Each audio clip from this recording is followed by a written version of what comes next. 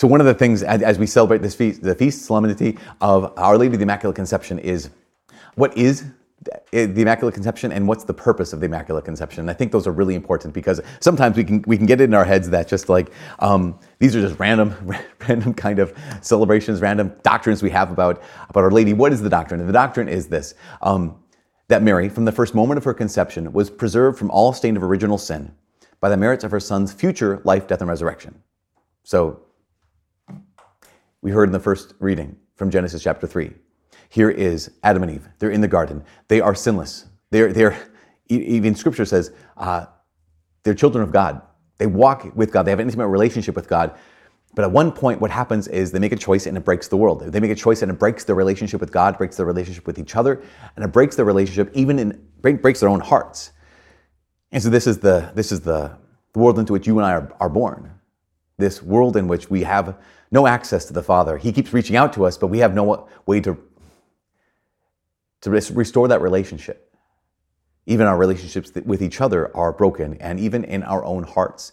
Our hearts are broken. We don't even do what we want to do, and we keep doing what we don't want to do. We find ourselves in this place. And so what does God do? Well, in God's plan, in the fullness of time, that He restores our relationship with Him through Jesus Christ, right? That Jesus reconciles this unbreakable gap between humanity and God. God-man, Jesus Christ, reconciles that broken relationship. He bridges the unbridgeable gap between humanity and God. Not only does He let us have a relationship with Him again, He actually restores it, makes it possible for us to have a relationship with each other in a full sense. Relationships that have kindness and are dominated by joy and love and reconciliation and forgiveness. He also makes it possible for us to have whole hearts again. This is what Jesus Christ has done for every one of us. He's made it possible for us to be restored. The doctrine of the Immaculate Conception is that from the first moment of Mary's conception, she was preserved from that division between her and God. She was preserved from the division that every one of us experiences between us, each other. And she was also preserved from that broken heart that all of us have, right? We have a dimming of our intellect. We have a weakening of our will. We're attracted to sin. That Mary was preserved from all three of those things, as well as preserved from the broken relationship, as well as preserved from the broken relationship with the Lord. Now, people ask, well, where do you get this idea? Where do you get this truth? Well, one of the places we get it is from Luke's Gospel today. In Luke's Gospel, we have a couple things. One is, at one point, the angel Gabriel comes to Mary. He doesn't say, "Hail Mary." We say that.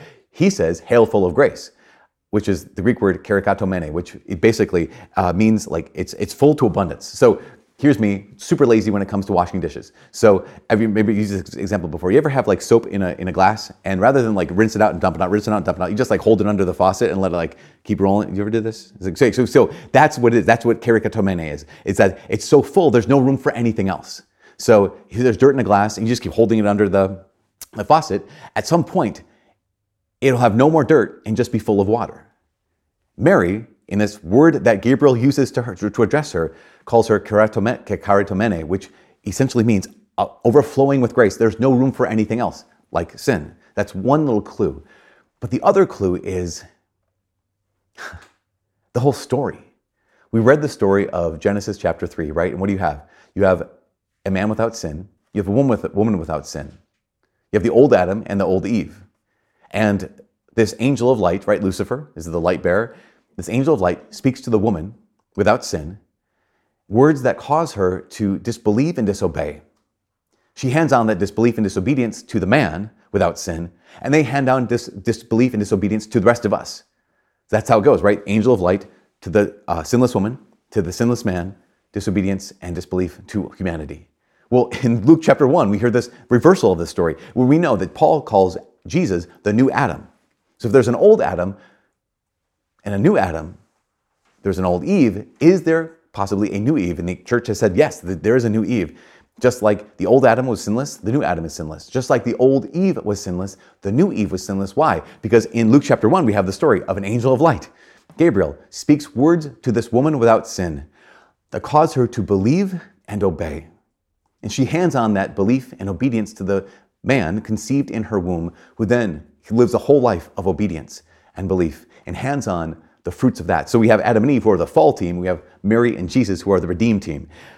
And it makes so much sense, right? I think this seems to make so much sense that here is God who allowed us to choose to break the world, that he brings in a human being and allows them to choose to redeem the world. People asked the question, they said, is that necessary that Mary had to be without sin? And the answer is no. It's not necessary that Mary had to be without sin. It is fitting that Mary would be without sin. Why? Because God had given her a particular task. And this is the big question that comes up to all of our hearts. The big question is, well, okay, that's great for Mary. If Jesus can preserve her from all stain of original sin by the merits of his future death and resurrection, then why doesn't he just preserve us from the stain of original sin at our conceptions too? Why doesn't he just apply that to us in the moment of our conception? And the answer, I guess I have to say, is I don't know. But here's my guess. What we do know is that God gives every person exactly what they need for whatever task he's called them to. God gives every person exactly what they need to accomplish the vocation, to accomplish the task, to accomplish the mission that he has called them to. And so here's Mary's mission. Mary's task was to say yes in freedom, just like Eve said no in freedom. And so God gave her everything she needed to fulfill that task. Just in the same way that God will give you everything you need to fulfill your task. Because the truth of the matter is, on this feast, the solemnity of the Immaculate Conception, we're reminded not only of what God has done in Mary's life, but also we're reminded of the fact that he wants to do something in your life too. There's this man, his name is St. John Henry Newman. St. John Henry Newman was a convert to the Catholic faith in his 40s. I think he was 45. He was an Anglican priest for a bunch of years and became Catholic. And he's incredibly influential. He lived an incredibly painful life. He suffered in the depths of his heart. He suffered rejection from friends. He suffered rejection. You know, when he was Anglican, he was like a leading star in the church. And when he became Catholic, all his Anglican friends abandoned him, and all the Catholics were suspicious of this guy who just, became Catholic. And he found himself incredibly lonely and incredibly hurting. But he knew he wasn't abandoned, and he knew he was going to be given everything that he needed to accomplish the task that God had set before him. At one point, he wrote this prayer, and it used to be a prayer that we'd pray all the time here, because this is a Newman Center, right? So we'd have this prayer, and we'd say it virtually every day. But his prayer is this. He says, God has created me to do him some definitive service. He has committed some work to me which he has not committed to another. I have my mission. I may never know it in this life, but I shall be told it in the next. I'm a link in a chain, a bond of connection between persons. He has not created me for nothing. I shall do good. I shall do his work. I shall be an angel of peace, a preacher of truth in my own place, while not intending it, if I do but keep his commandments. Therefore, I will trust him. Whatever I am, I can never be thrown away. Therefore, I will trust him. Whatever I am, I can never be thrown away. If I'm in sickness, may my sickness serve him. In perplexity, my perplexity may serve him. If I am in sorrow, my sorrow may serve him. He does nothing in vain. He knows what he is about. He may take away my friends. He may throw me among strangers. He may make me feel desolate, make my spirits sink, hide my future from me. Still, he knows what he is about.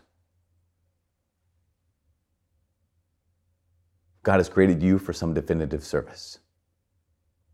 He has a work for you that cannot be done by any other. He created Mary for some definitive service. This yes, and not just the yes in this moment, but the yes of her whole life, handed on belief and obedience to the Son of God, who what he did handed on obedience and belief and reconciliation to us. God has called you to some definitive service, just like he called Mary to some definitive service. And our belief, our proclamation, our absolute conviction is that he will give you everything you need, no matter what it is, to accomplish this definitive task no matter what it is.